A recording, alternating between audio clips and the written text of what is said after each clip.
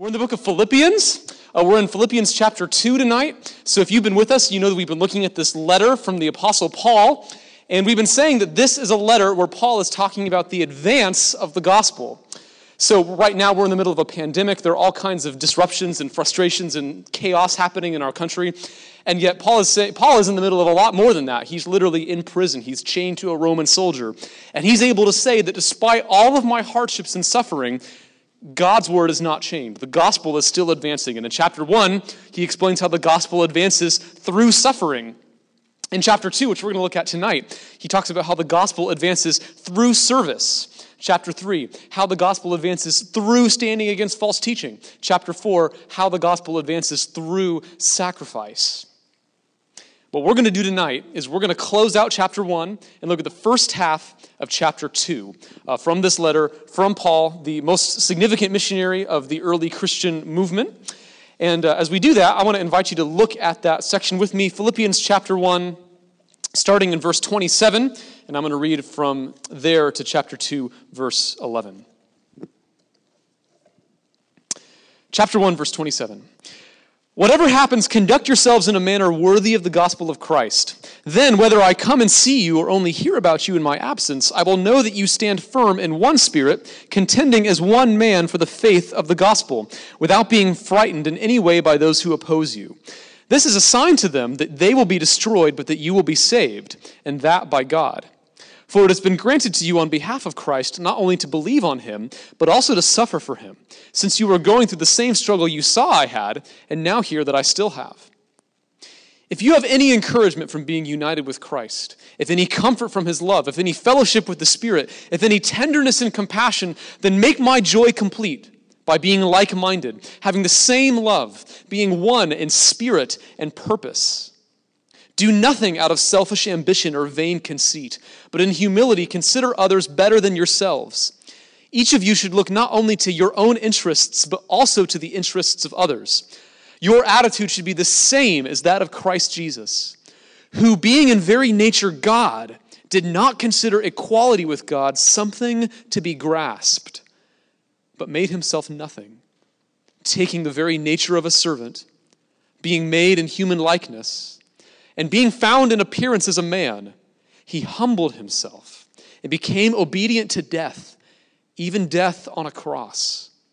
Therefore, God exalted him to the highest place and gave him the name that is above every name, that at the name of Jesus every knee should bow in heaven and on earth and under the earth, and every tongue confess that Jesus Christ is Lord, to the glory of God the Father. Wow. Okay, so this is a letter about advancing the gospel. And in the very first part that we read, at the end of chapter 1, he says that what he is hoping for them, for this group of Christians that he's writing to, you got to remember, he planted this church. So these guys are near and dear to his heart. He says, whether I come and see you or only hear about you in my absence, I will know that you stand firm. And here's, I think, a key phrase. Stand firm in one spirit, contending as one man for the faith of the gospel. So he's talking about unity here. He's saying, look, I want you guys to close ranks with each other. The word he uses for contending is one man. It's a word that in Greek is the word sunathluntes. You can hear the word athlete in there. It's related, I think, to our word athlete. And so what he's picturing is kind of this idea of a whole bunch of different people, maybe different racial backgrounds, different language backgrounds, different cultural backgrounds, and they're all coming together. They're all closing rank with each other, the line on a football team. And he's saying, that is the kind of unity that I want from you guys because it advances the gospel, which is what this letter is all about. And so the question that raises is, well, how do you do that? How do you actually become a group? We're a group here at Thrive. We're a community here at Thrive. You guys have come from different churches. I don't know what churches we got represented here tonight, but we always have probably at least a dozen that are here on any given Thursday. We come from different backgrounds. We have different stories. And the question is, how do you take a bunch of people who probably think differently, look differently, vote differently, and see them come together with a unity that the world cannot explain? Because Jesus said in John 17 that when his church, when his people are one, in the same way that the Father and the Son are one, then the world will know who Jesus is. then the world will know who Jesus is. And so that's why this all ties back to the advance of the gospel. But the question that this passage raises is, how do you do it? How do you do it? What I want to do tonight is look at just two things. I want to just examine a little bit more closely what this kind of community is that Paul is describing in this chapter. And then I want to look at the grounds, the way in which that this is possible. So the first thing I'm going to look at, I'm calling the upside-down community. The upside-down community. And then we're going to see that to live as the upside-down community, you have to know, number two, the upside-down God.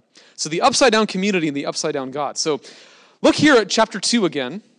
And you'll notice in chapter 2 that he starts out by saying, like, look, you guys are blessed.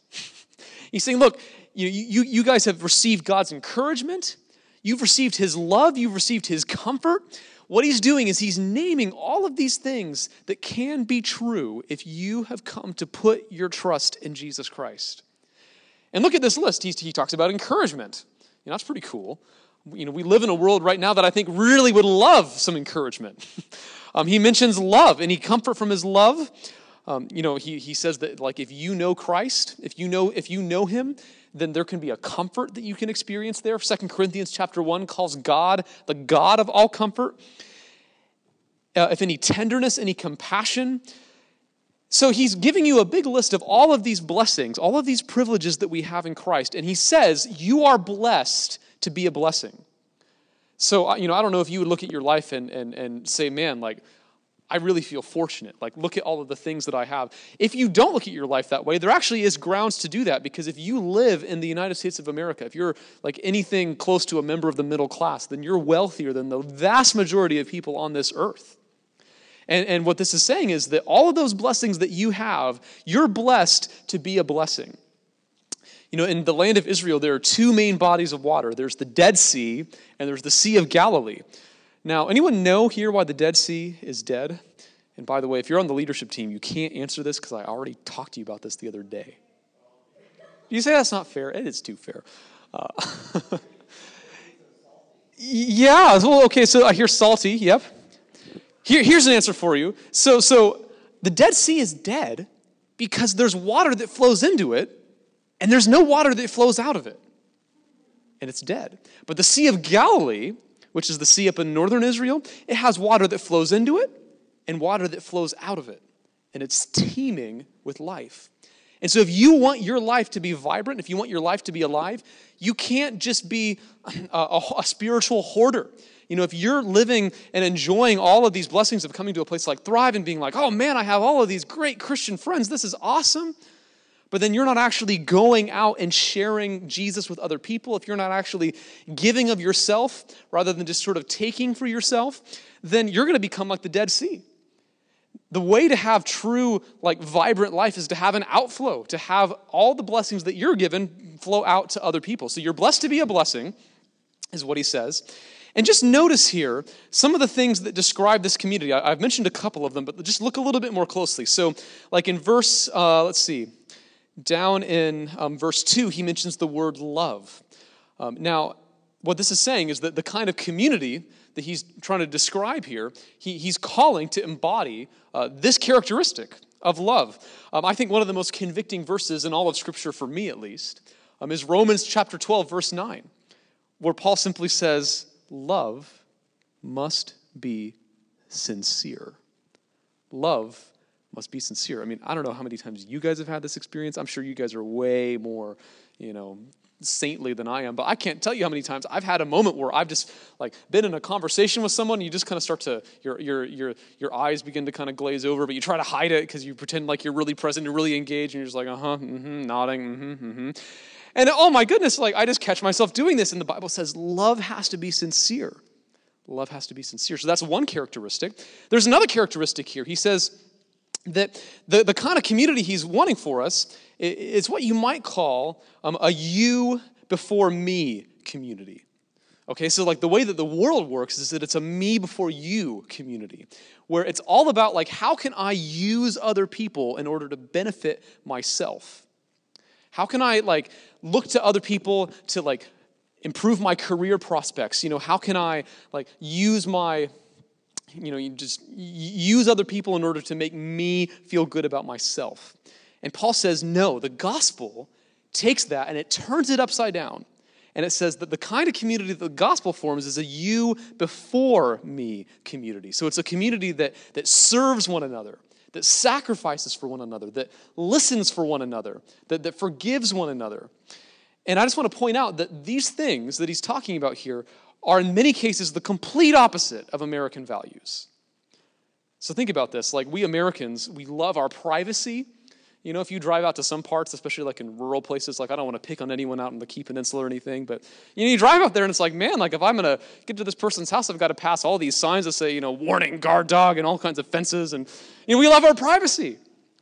And Paul would say, that's great, but hey, your house is not your house. Like, your home is not your own. Practice hospitality. Like, you've been blessed to be a blessing. Or, we Americans, we put a value on hard work. We say, man, like, it's my money because I earned it. So, man, the government better not come and tell me what to do with it. And I'm not going to get into that tonight. But look, Paul would say, regardless of what your political views are, the point is, like, your money is not your own. Because what do you have that you haven't received?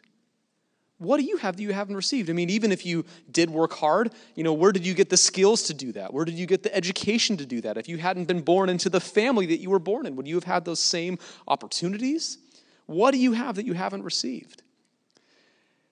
So the question then, this all sounds great. Wouldn't it be great to get to be in a community that loves each other and serves each other and that's perfectly united like a football team? But we have a problem. And the problem is that we don't live like that because I suggest to you one of the key reasons is pride. It's pride. We are so quick to kind of do exactly what Paul says not to do in this passage. So if you look at this passage again in chapter 2, verse 3, he says, do nothing out of selfish ambition or vain conceit. Do nothing out of selfish ambition or vain conceit. Like, it's so easy to try to make an exception for yourself, Be like, oh, I'm so tired. So I'm just going to put myself first today. Or I've worked so hard, I really deserve for other people to just kind of pamper me today. Paul says, do nothing out of selfish ambition or vain conceit, but in humility, consider others better than yourselves. Or as one translation puts it, count others more significant than yourselves.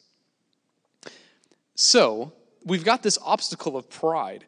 And Paul's point here is that, look, you can't live as the kind of, I'm calling it an upside-down community because it's just so different than the way that the world works. It's just upside down from the world's priorities, the world's standards. And so the question is, well, okay, what do you do? How do you actually come together to be a community like that? And that really leads us into the heart of this passage, which is this second bit, basically from verse 5 down to verse 11. And what Paul says here is that if you want to live as the upside-down community, then you have to know the upside-down God. You have to know the upside-down God. Can I read this one more time? I'm going to read from verse 4 one more time, and I want you to listen to just how Paul describes who our God is. Each of you should look not only to your own interests, but also to the interests of others. Your attitude should be the same as that of Christ Jesus, who being in very nature God, did not consider equality with God something to be grasped, but made himself nothing, taking the very nature of a servant, being made in human likeness, and being found in appearance as a man, he humbled himself and became obedient to death, even death on a cross. Therefore God exalted him to the highest place and gave him the name that is above every name, that at the name of Jesus every knee should bow in heaven and on earth and under the earth, and every tongue confess that Jesus Christ is Lord to the glory of God the Father. So who is the upside-down God? So some of you may have grown up watching movies like Star Wars and Lord of the Rings, and even some of the Marvel movies are like this. What is it about all of those movies that's so popular? I mean, the Marvel franchise has made billions and billions of dollars. Star Wars, same thing. Why do we love those kinds of stories so much? Good versus evil? Yeah. Adventure. Yeah. Any other thoughts? Supernatural, yeah. Yeah.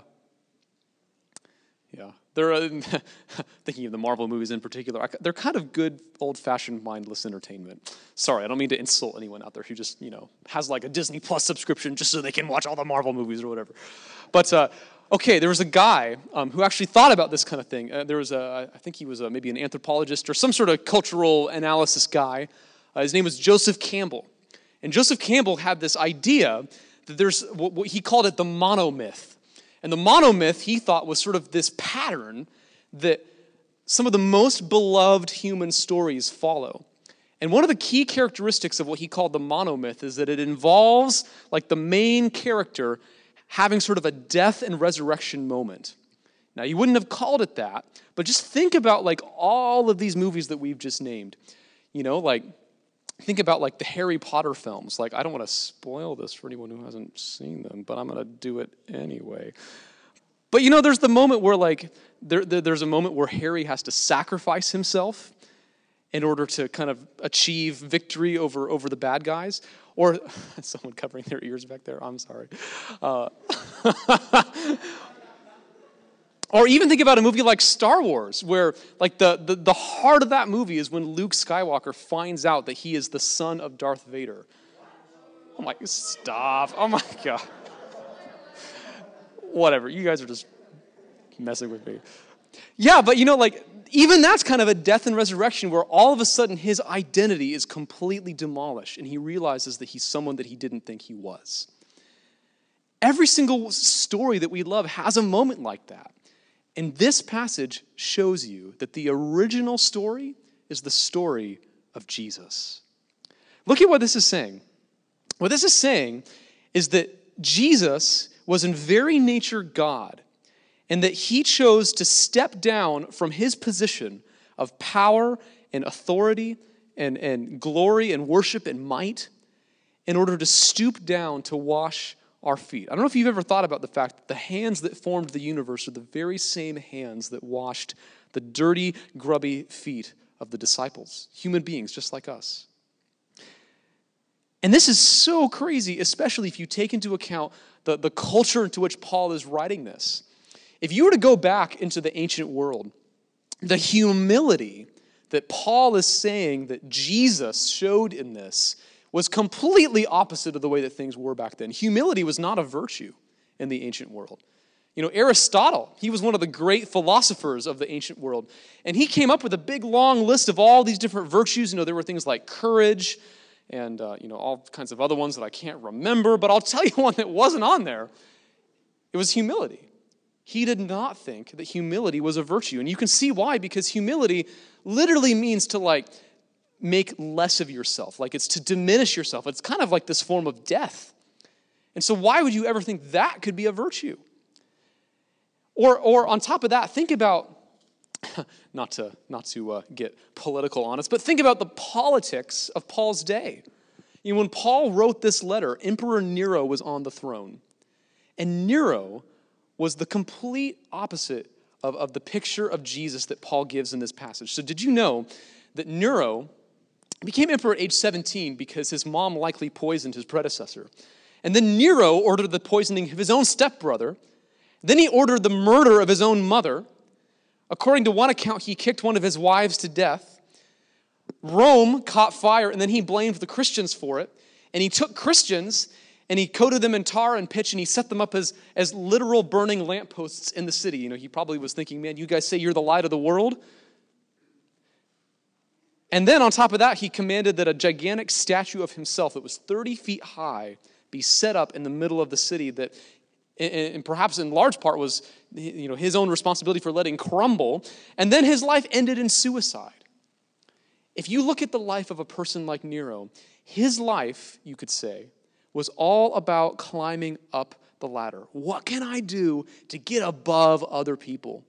What can I do to put down other people so that I can be at the top? I'll just kill my brother, kill my mother, kill anyone who gets in my way.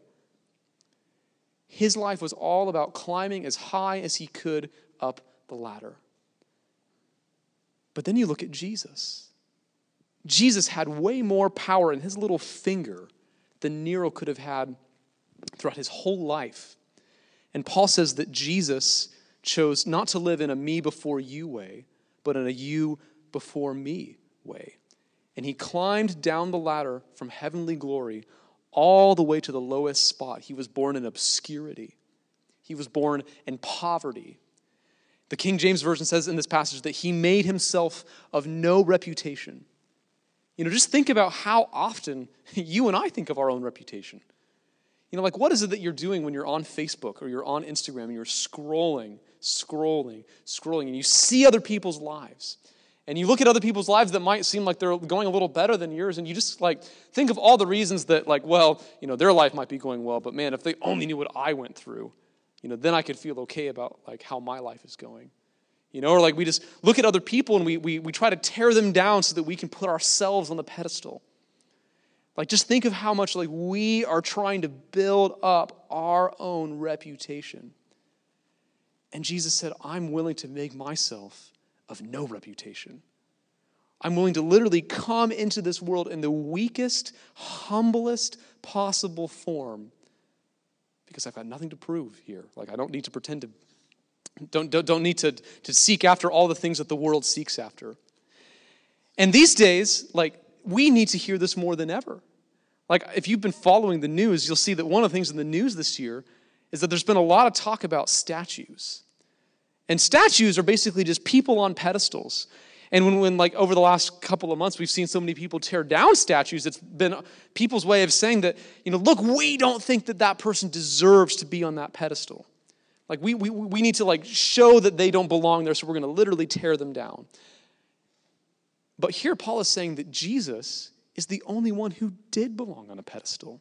He was the only one who was worthy to have that privilege.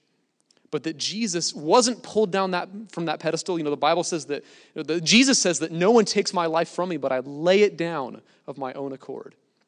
No one pulled Jesus off that pedestal, but he chose to step down from that pedestal in order to step onto another pedestal, which was the cross. That's what the cross was. If you read through John's gospel, you'll realize that John speaks of Jesus' crucifixion as kind of this upside down enthronement. Jesus in John says that just as Moses lifted up the snake in the desert, so the Son of Man must be lifted up. Chapter 3. Or chapter 12, when I am lifted up, I will draw all people to myself. And so, John is saying, Jesus is saying, the cross is a kind of pedestal of its own. And I chose to step down off this pedestal of glory in order to step onto this pedestal of pain and suffering and humiliation. And one of my very favorite ways that I've ever heard this put is from some old hymn that I've never heard sung, that probably none of us have ever sung before, and it goes like this. It says that his holy fingers made the bough which grew the thorns that crowned his brow. The nails that pierced his hands were mined, in secret places he designed. He made the forest whence there sprung, the tree on which his body hung. He died upon a cross of wood, yet made the hill on which it stood. And when you hear that, you just can't help but think this is all backwards. This is all upside down. How can the word God and servant go together? That they go together in this passage. He took the form of a servant. The hands that formed the universe washed our feet. It's all upside down. He was enthroned on a cross. He was crowned with the curse. And if you remember in the book of Genesis, the thorns were the sign of the curse, and Jesus is crowned with a crown of thorns. The very last thing that God did before humanity was exiled from the garden was he made us clothes. The very last thing we did to Jesus before we sent him into cosmic exile was we took his clothes. He's the upside down God. He treats power in a way that's completely different than every politician, than every king, than every ruler, than every other human. And I want to show you tonight that if you believe in this upside down God, if he's the God who's at the center of your life, that is how you can live as a member of the upside down community. And just as we conclude all this, I want to just point out 3 things that happen when you know the upside down God. Number 1 is trust. Number 2 is love. And number 3 is worship. If you know Jesus, as this passage shows, then you can trust that God is going to take care of you. You can trust that God is going to take care of you. If Jesus took his hands off of his life so that you can take your hands off of your life, as I think Tim Keller puts it. There's so many things that you can look to try to find your sense of security in. You can look to money, you can look to family, you can look to career, you can look to other people's approval, and all of those things are going to let you down. It was said about John Rockefeller. He was one of the first, maybe the first American billionaire. He had a lot of money. And it was said of him that he lived for many years on a diet of crackers and milk because of stomach problems that he had, because he was so worried about his money. Like, he thought that money was serving him, but really he was serving money. You might think that you're like, if other people are serving you, that when they kind of like you or they approve of you, that, man, you're kind of really being served by that. But actually it's the other way around, because what happens if you don't have their approval? Your life is totally crushed. You're actually serving them. You're serving what they think of you. Jesus is the only one who is never going to let you down, because he's the only one that can be trusted to be the steward of our lives. And like in the Gospel of John in chapter 10, remember when Jesus is talking about the Pharisees and how the Pharisees think that they're blind. This is actually end of chapter 9. The Pharisees think that they can see, but really they're blind. That's what he says.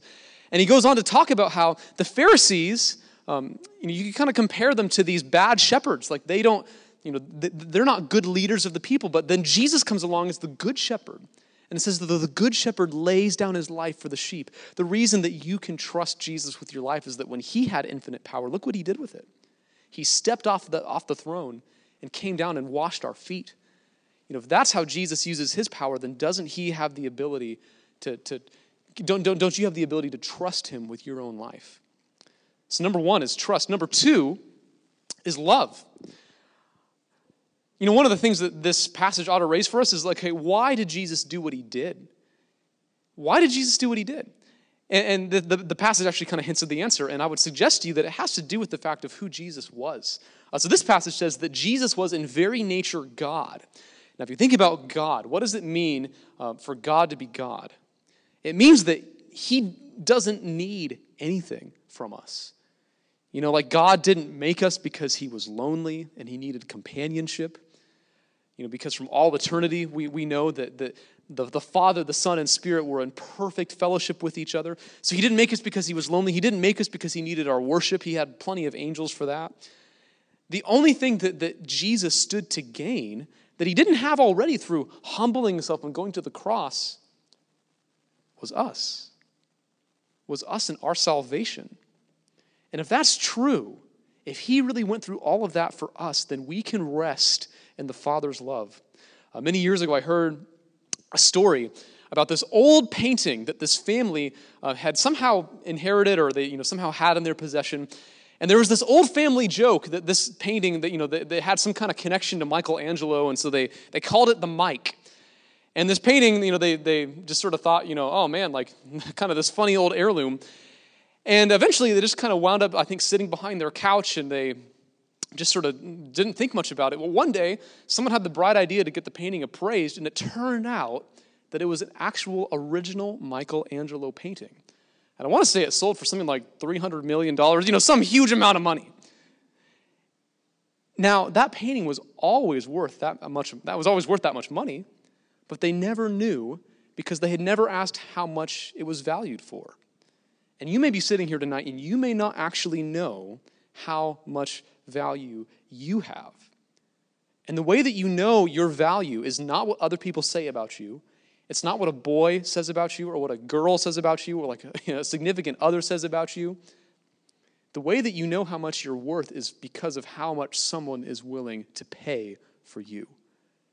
And I want you to know that on the cross, Jesus Christ paid the highest possible price to buy you back. Oh, the overwhelming, never-ending, reckless love of God. And man, if you've received Christ's love, then that means you can have a full tank.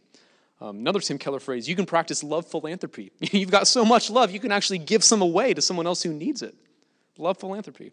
And then finally, number 3, worship. And for this, we're going to end with just one of the best, most amazing passages in all of Scripture. It's the last couple of verses of our section.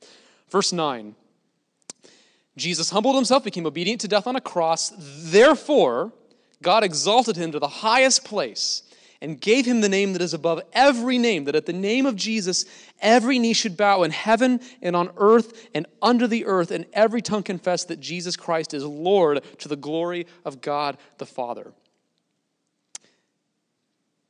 Right now, like as I am saying all this, there are people who are counting votes from our crazy, chaotic, undetermined presidential election. And everybody's talking about it. And why are we so concerned about this? We're concerned about this because in the United States of America, the office of president is the highest place. The person in that position has the most power. They have the most ability to determine the direction that our country goes in. This passage is saying that regardless of whether the votes go toward Donald Trump or regardless of whether the votes go toward Joe Biden, sorry to both of them, but the highest place is already taken. Jesus Christ is in that highest place. He humbled himself to the uttermost, and therefore God exalted him to the uttermost. And I want to ask you tonight, who is in the highest place in your life? Who is in the highest place in your life? Are you here tonight and are you living for another person's opinion? Are you worshiping another significant other? Are you putting yourself in the highest place? You know, there are many people in our world today who say, oh, your truth is your truth, my truth is my truth. I'm just going to live in sort of this all truth is relative kind of way. And I heard a preacher, I think this was John Piper, who said once, the reason we love that is because in a relativistic universe, the person in the center of that universe is you. You get to call the shots. You get to decide. And Jesus comes into this world, humbles himself, dies on the cross for us, is exalted to the highest place in order to say that he is Lord. He is Lord. And he is Lord over every single one of our lives. He deserves our faith, our love, our obedience. And I just want to ask you tonight, have you actually put him in the highest place? Have you actually received the joy and the peace that can come from no longer trying to be God? If you're trying to be God and if you put yourself in that highest place, that is exhausting. That is where anxiety comes from because you're constantly trying to control all of your circumstances. You're constantly trying to figure everything out all on your own. And no one can do that. No one can do that. When I try to do that, it sucks. Don't try it. But if you put yourself and do what Jesus did and climb down out of that spot and put him in the highest spot, then that's where true life comes from. Some of you might have sung one of my very favorite hymns, actually, When I Survey the Wondrous Cross. Anyone know this? And there's a part, I just want to end with this. This is just so amazing to me, and it's kind of about what we've been talking about tonight. It says, when I look at the cross, when I look at what Jesus did, when I survey the wondrous cross on which the Prince of Glory died, my richest gain I count but loss, and pour contempt on all my pride. See from his head, his hands and feet, sorrow and love flow mingled down. Did e'er such love and sorrow meet, or thorns compose so rich a crown? Were the whole realm of nature mine, that were an offering far too small. Love so amazing, so divine, demands my soul, my life, my all. Jesus is Lord. Jesus is the upside-down God. No matter who gets elected, no matter what tomorrow brings, he is in the highest place. Let's pray. Father, thank you for this. Thank you that this is good news. Thank you that we can trust you with our lives. And thank you that you are willing to humble yourself to the lowest place so that we can trust you and give our lives to you now that you're reigning in the highest place. In Jesus' name, amen.